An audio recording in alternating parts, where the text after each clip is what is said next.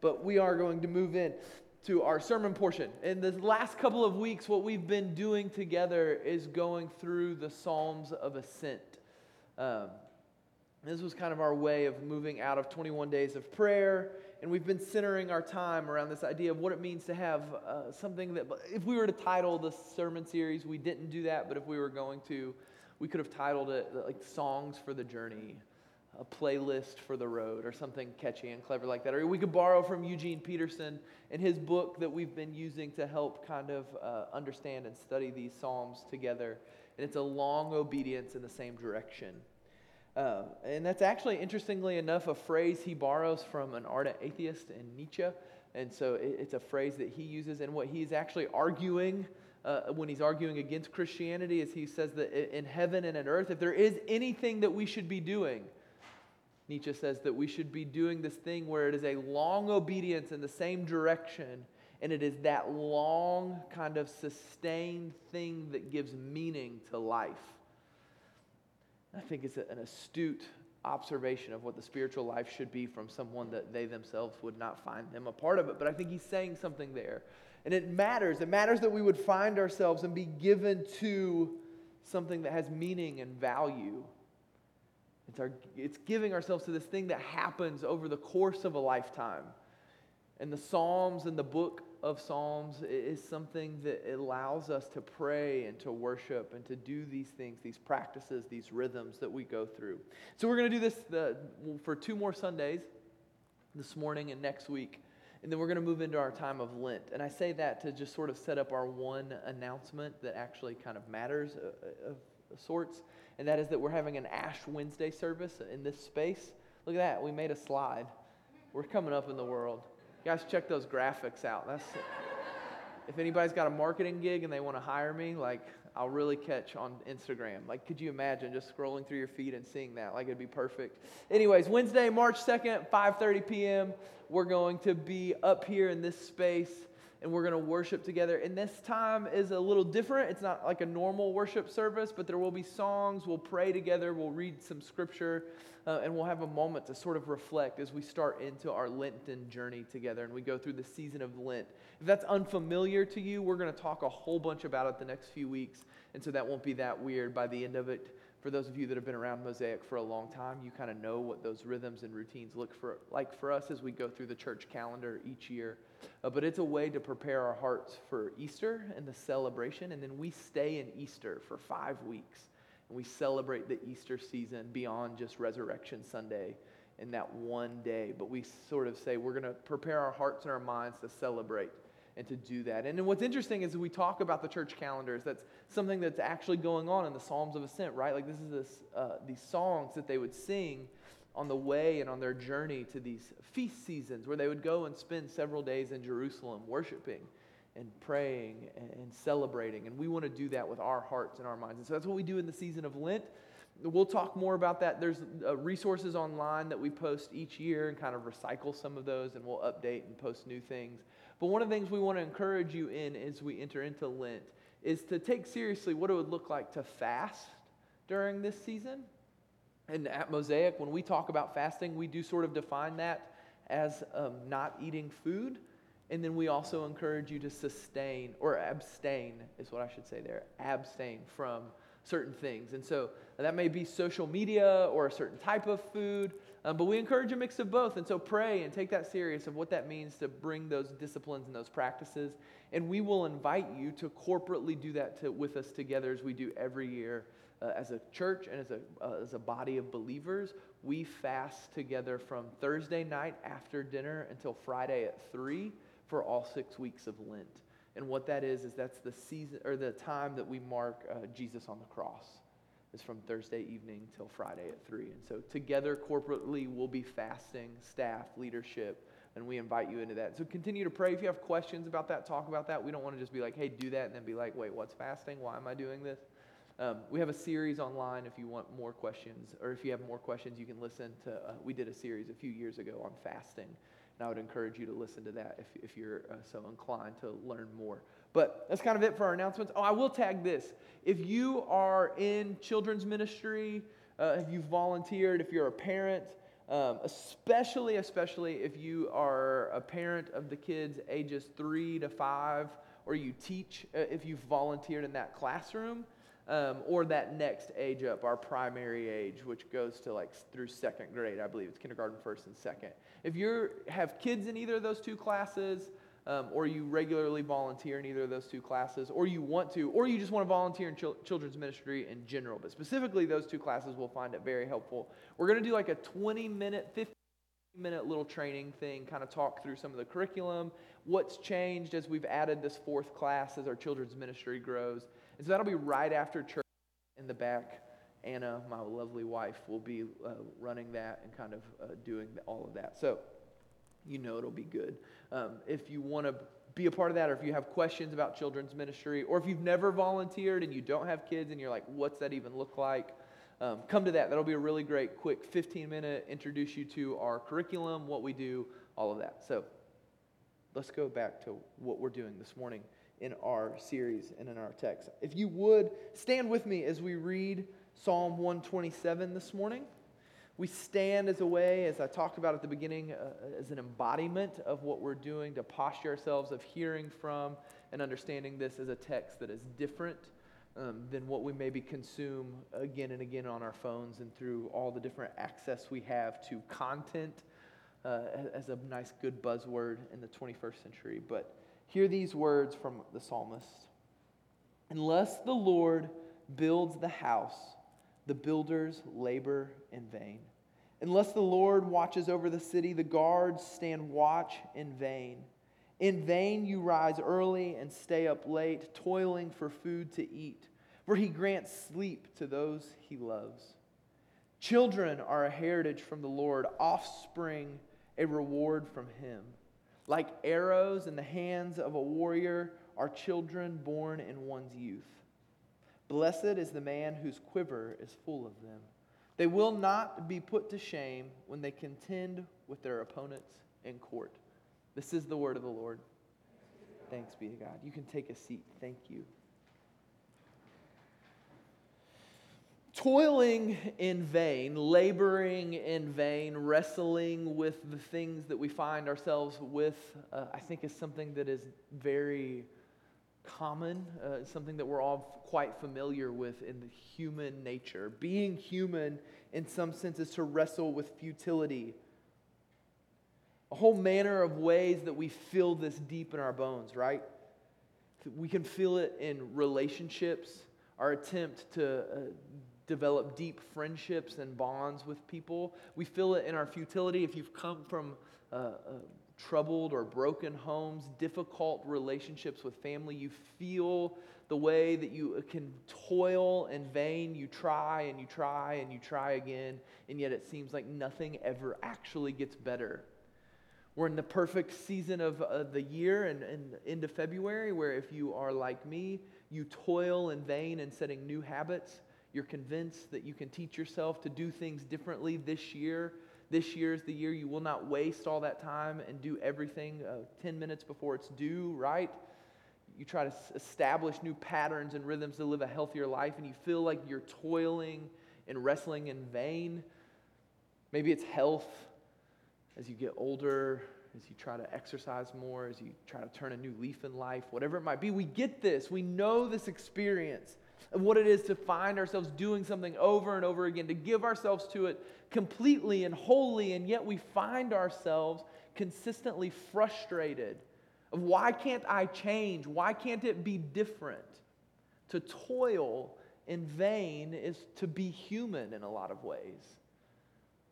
And it appears and it manifests itself differently in all of our lives, but none of us are exempt from toiling and wrestling in what can feel like futility, frustration that we get to again and again. And so in many ways, this psalm, Psalm 127, is a psalm on the everyday experience of being human. It's a psalm that is laying before us what it means to go through the human life, to experience the human. Remember, I had someone that's very important in my life and kind of coming to faith, and they would regularly say to me, "Welcome to the human condition." When I would find myself frustrated, how do I change this? How do I fix this? And they'd be like, Welcome to the human condition. If you've been through therapy or counseling, one of the most kind of empowering moments is when you sit across from a counselor or a therapist. And they just kind of look at you and go, yeah, that's totally normal. And it's wildly frustrating in one sense because you're like, wait, so you're telling me I can't just fix this tonight?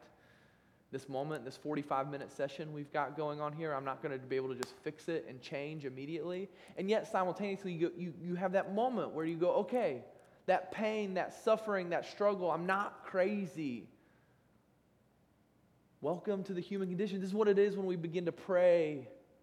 We come before the Lord. In some sense, the Lord is meeting us in our humanity, in our struggles and our difficulties. Because I think what we're seeing in Psalm 127, what the Lord would have us to see this morning, is that the work, the struggle, the turmoil, what we go through, it matters. As a believer, as a Christian, what we would say is that it is not in vain. The struggles that we find ourselves, the difficulties that are placed before us, that there is something that matters. All will be redeemed. It is not all lost. There's beauty in the difficulties, the struggle, because what the psalmist is saying is that the Lord is working with us. Even more so beyond just the everyday human experience, kind of 30,000-foot view. I think Psalm 127 is saying that work matters. God works. You working matters. Historically, there's kind of a couple of interpretations of Psalm 127. One is what I will call a more literal interpretation, and one is more of an analogy, I guess. You would see it in that they're going to want to take it and it's going to apply it all to the spiritual life. This is our early church fathers, Augustine, our dear friends that have been around for thousands of years. A better word for it would be allegorical, not analogous. I was wanting to find the word allegorical. But that's the way they're going to interpret this, okay? So let's just think about this real briefly, what we're doing here, and if we kind of take this side step, I think this is a helpful way of how we can also learn to read Scripture better. Okay, so when I say literal interpretation of 127 and what we're talking about in terms of this being a psalm about work and toil and struggle, what I'm saying is we have to, in some sense, to understand what Psalm 127 is saying about these things, is we have to put ourselves in a specific place and period of time of what the hearers that would have been singing this in the ancient Near East would have been like thinking when they sang and said these words. And that would have been about a very specific city of Jerusalem that they were going to, a very specific journey that they were toiling and struggling along through, and that there were some very specific things that would have been called to mind. When they're talking about defending the city and building it, they're thinking about Jerusalem. The people of the Bible Project say this when you think about reading anything from the Old or New Testament. They call it being a good traveler. When you go into a new place, you learn the customs, you learn the way things are done, especially if you're going to spend a longer time in a foreign country. If you've ever done this, you have to kind of pick up on habits, routines, rhythms that are different than what maybe was normalized in where you're from. And this even happens geographically in the United States. I learned very quickly when I moved from Indiana to Birmingham that if I wanted to make everyone really, really awkward around me, just ask them how much they pay in rent. Like everybody immediately froze, and I just thought that was like a cavalier question. Didn't think anything of it. Well, how much is your rent? We all moved here. I'm trying to find a good apartment. Am I getting taken to task here? Ask somebody how much money they make. I learned that was, or even worse, the one that Anna used to always fuss at me for. I learned that you are not supposed to walk across someone's front yard. Like you don't just walk through the grass. You take the annoying sidewalk that adds an extra 100 steps, that weaves and winds. That you can't just walk across the grass. Where I'm from, you just walked across the quickest way to A to B. And not in Birmingham. You didn't do that. That was not. And I was like, what are you doing? You can't just walk through their grass and knock on their door. And I'm like, why not? We're friends. I'm going to walk in their yard. You learn that there's a different way of doing things. And when we read Scripture, we have to be good travelers, okay? We have to understand the space and the place that these hearers would have been in. And part of what we have to do to understand a text like this is we have to import ourselves back to where they were and understand. And hear me out on this, okay? Here at Mosaic, We believe firmly in a good spiritual practice called Lectio Divina. It's a fancy word for basically a way of reading Scripture that you open it up and you allow the Lord in a 10 to 15 minute moment. You maybe read a psalm, maybe a gospel, and you allow one verse to kind of stick out to you, and you say that speaks to you, that moves you, that propels you towards something. We believe in that. Let me give you an example of this. Recently, I was listening to someone talk about an Old Testament passage, and I was kind of struggling with my parenting and beating myself up, trying to find a way forward. I get too anxious. I get too frustrated with my boys too quickly. They're just being 2 and 4, which is maddening. But I'm like, okay, I need to let them be 2 and 4 a lot of times. I get very angry. And God, Yahweh, is talking in this passage in the Old Testament of his frustration with the Old Testament people of God, the Jewish people. And he said he chose not to take his anger out on his people. And immediately I was just like, oh, wait. He got angry. He was frustrated, but he chose not to take it. I can do that as a parent. I can just choose, what? Like I can just choose not to get angry? Or wait, no, even better. It's okay that I'm angry. I can choose not to take that anger out on my children. And I began praying, Lord, help me not do that. Help me be able to have the strength, the patience, the ability in those moments that the anger be natural. But in that moment, I can choose not to take that anger out on my boys because I don't want them to know me in that kind of way, to be defined by that. That I be a parent or a father that chooses to take my anger out on my children. Let me be more like you, God. Okay, so here's the point of all of this, right? That is a Lectio Divina moment. I hear the Scripture, the Lord speaks to me. That is not the point of that passage. The point of that passage is not to make you a better parent. It is not about the morality and the ethics of fatherhood. That is not the point of that passage.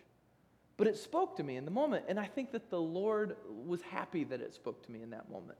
When we're wrestling with texts like this, when we're looking at things, we have to be careful. And I say all that to say, because what is really tempting in a passage like Psalm 127, beyond just the allegorical implications, which we will get to, is that what's really tempting is to make this passage about one of two things. Demanding that this passage be about how good Christians pull themselves up by the bootstraps, and that the Lord helps those that help themselves, right?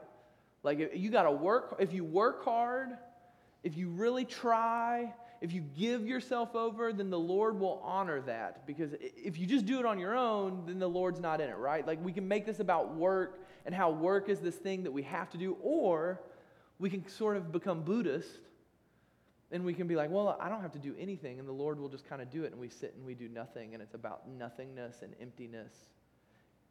You know me well enough to know that I've set up the point that it's a tension of the two, right? I'll be honest, I tend to sort of lean more towards the nothingness side. It's a good excuse for me to not have to save money and do other things, because I'm like, the lilies of the field, the birds of the air, they didn't save anything up, and the Lord provides for them. So like, yeah, let's go ahead and do that. Like 401k, who cares, Like, spend my money now. I don't know what tomorrow brings. It's got enough worries for itself. I'm going to worry about today. And today, I'm worried about getting that food at the restaurant that I shouldn't be spending my money on, right? So that's like my tendency. And it's a pushback to a generation I was raised in, or a culture I was raised in, where Christianity was about like, oh, if you don't work hard, then you don't deserve to be helped. And we can take a passage like Psalm 127 and we can twist it into talking about work in such a way that we make it one or the other. Like either as a Christian, this has been going on for centuries, okay? Since the church started. If you want to be a New Testament church, we talk about that a lot in Christianity. Oh, we want to go back and be a New Testament church. We want to be like the New Testament church. Okay, the New Testament church wrestled with this. Paul's writing letters in the New Testament that are saying like, hey, you have to work. You have to do something. You have to participate. You can't just sit back and do nothing and expect God to provide everything for you. And he's also writing to them and saying, hey, guess what? You cannot work so much that you will gain your salvation. It's a tension of the two. And so when we look at this, we have to think about what they're talking about. They're talking about real work. They're talking about a real journey, a real traveling moment. And I think it would have been really easy for them to get to Jerusalem and to have an impactful spiritual moment, and to look around and to think, look at what we have created. Look at what we've done. Look at Jerusalem, how it's grown. Look at the gates. We have guards at the gate. Our city's become it's so much. Obviously, God's favor is on our nation. Our nation is the best. We're better than everybody else's because of the hard work we've done. And God will continue to bless us and favor us because of the work that we do, because we are such righteous people and we participate in our festivals and our feasts. Look at all that has come from us.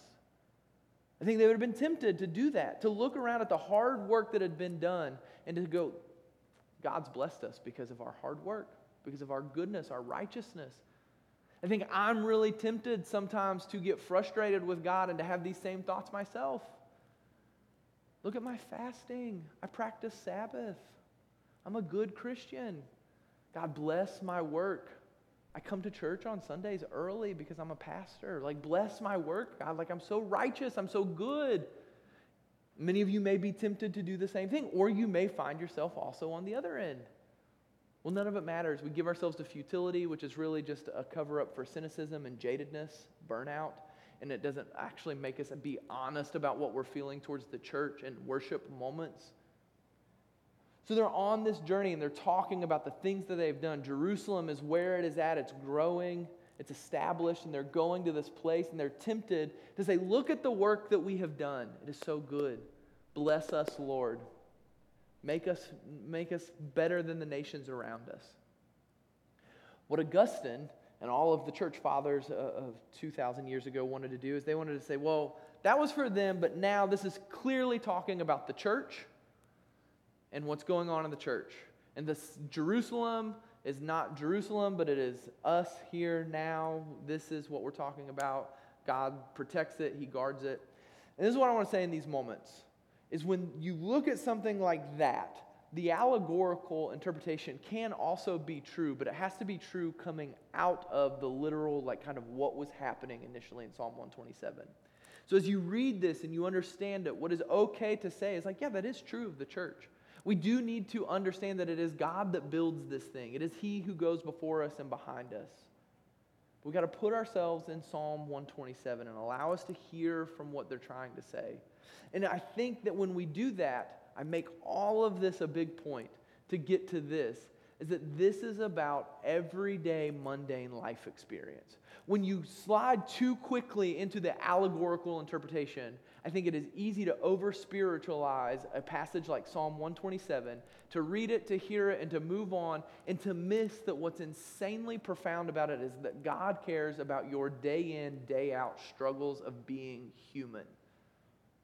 He longs to be near to you and to speak to you, to be a part of your toils, to be a part of your futility, your frustrations, and your difficulties. He wants to meet you in that space, and He wants to be with you in it. And it is a tension of understanding that you are to give yourself to what the Lord has placed before you. And in that, He will do the work before and behind you. And yet you are invited into and asked to participate in that work that He's clearing out for you.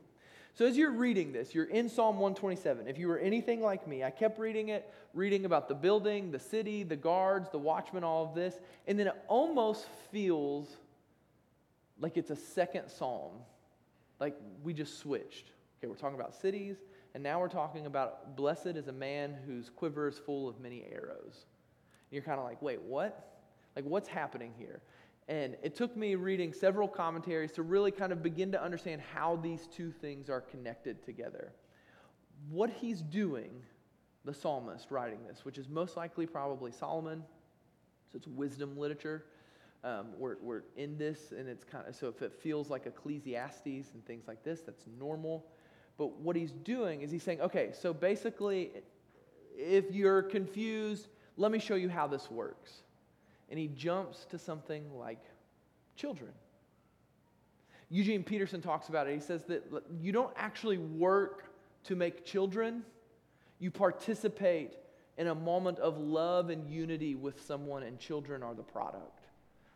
So it is not that you were removed. It does take participation. It takes two people willing to do something for children to be created, right? but yet you're not working in that moment. You're not toiling and laboring to create children. When your children are growing, Jameson started asking a lot of questions. We've had a lot of wonderful, beautiful babies born in our community over the last year, and Jameson's about to turn 5 in June, and so he's starting to put things together, and he's asking, where does this baby come from? And I remember sitting there, and he asked Anna, like, hey, so like, did you tell me to grow? Or did I just do it?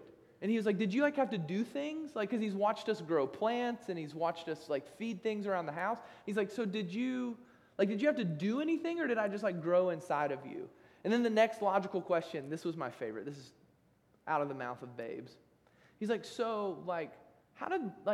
did you tell your body to feed me, or did the milk just come by itself?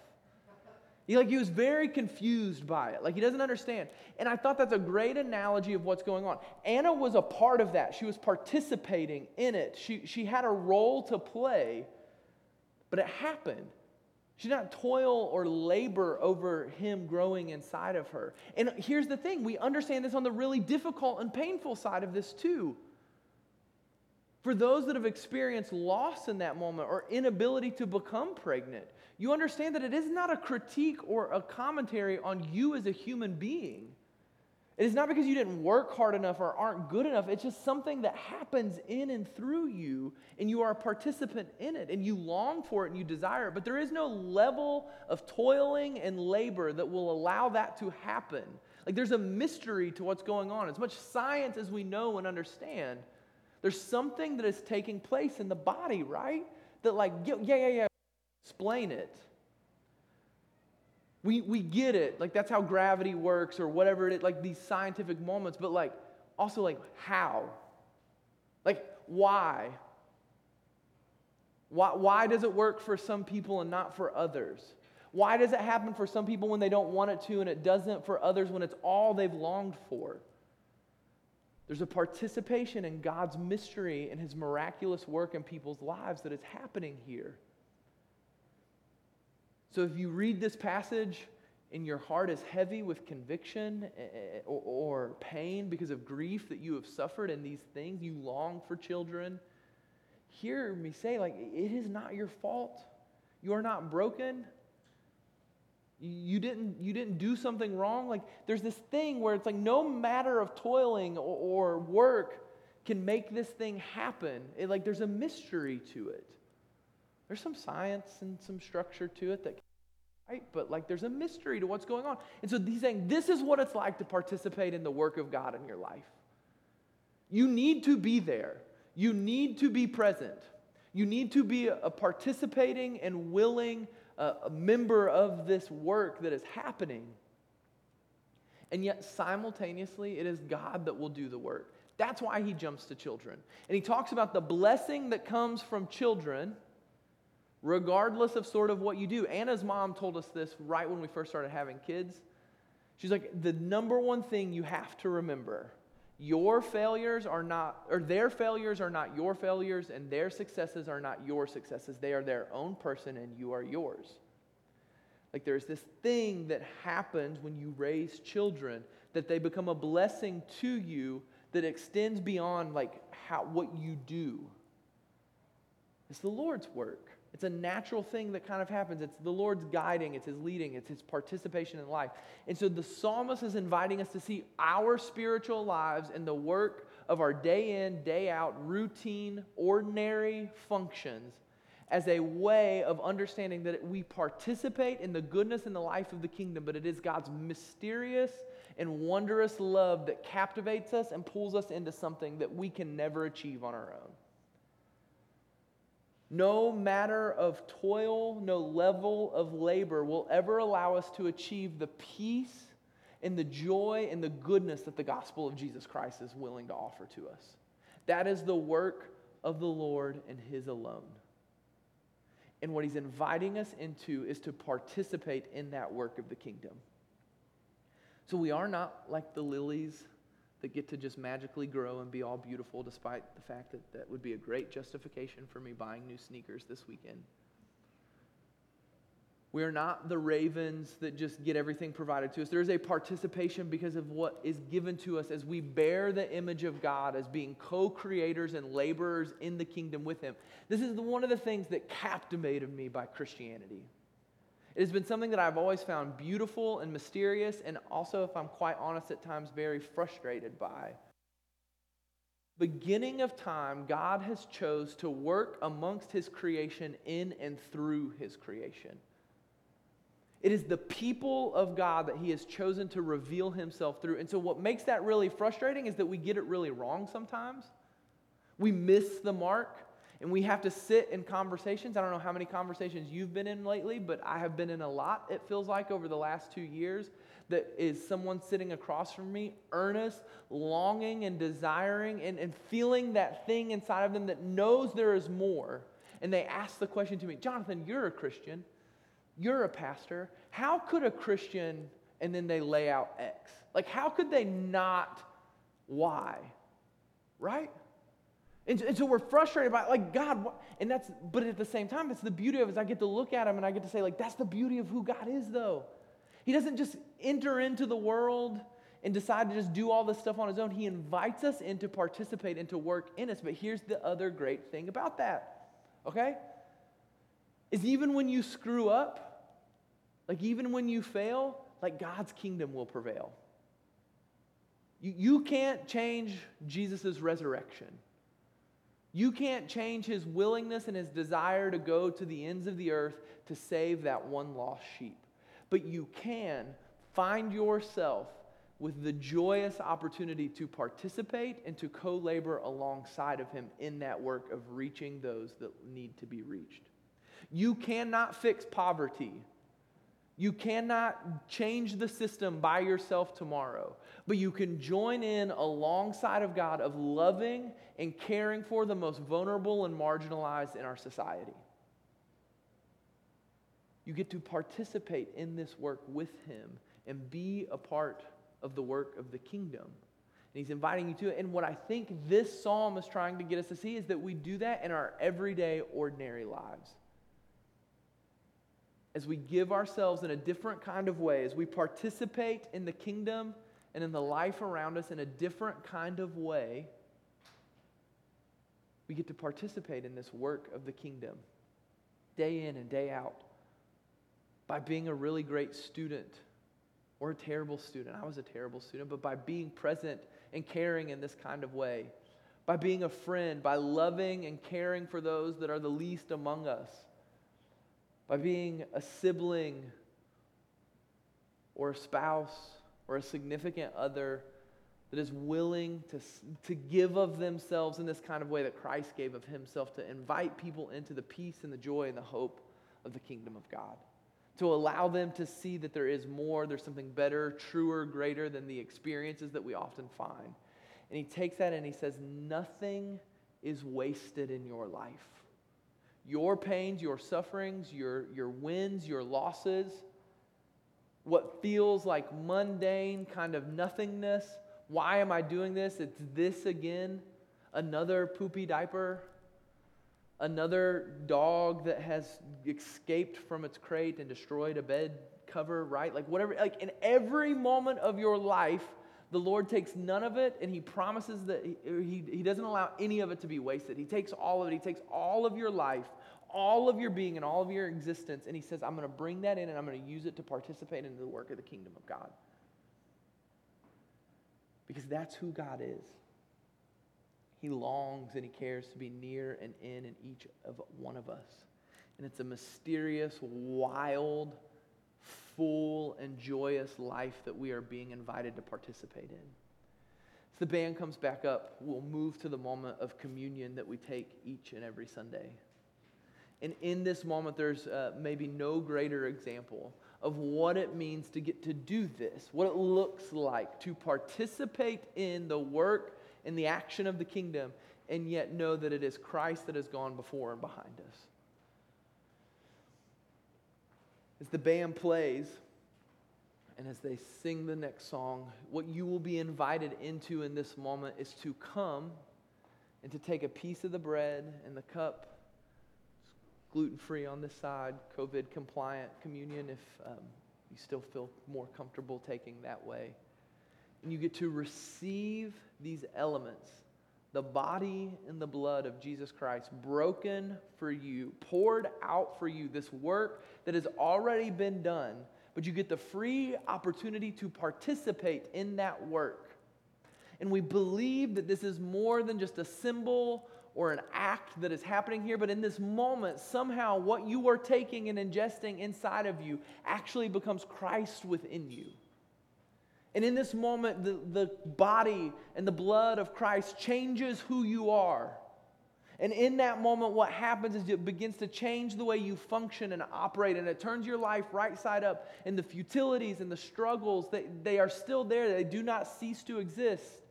What you begin to see is that God is working with and alongside of you. And you actually then get to become the body of Christ for the wanting and waiting world around us.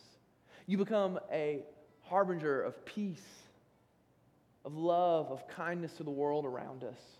You become co-laborers in this kingdom as this thing transforms you. So we invite you, if you long and participate, to be a part of the kingdom, the body of Christ.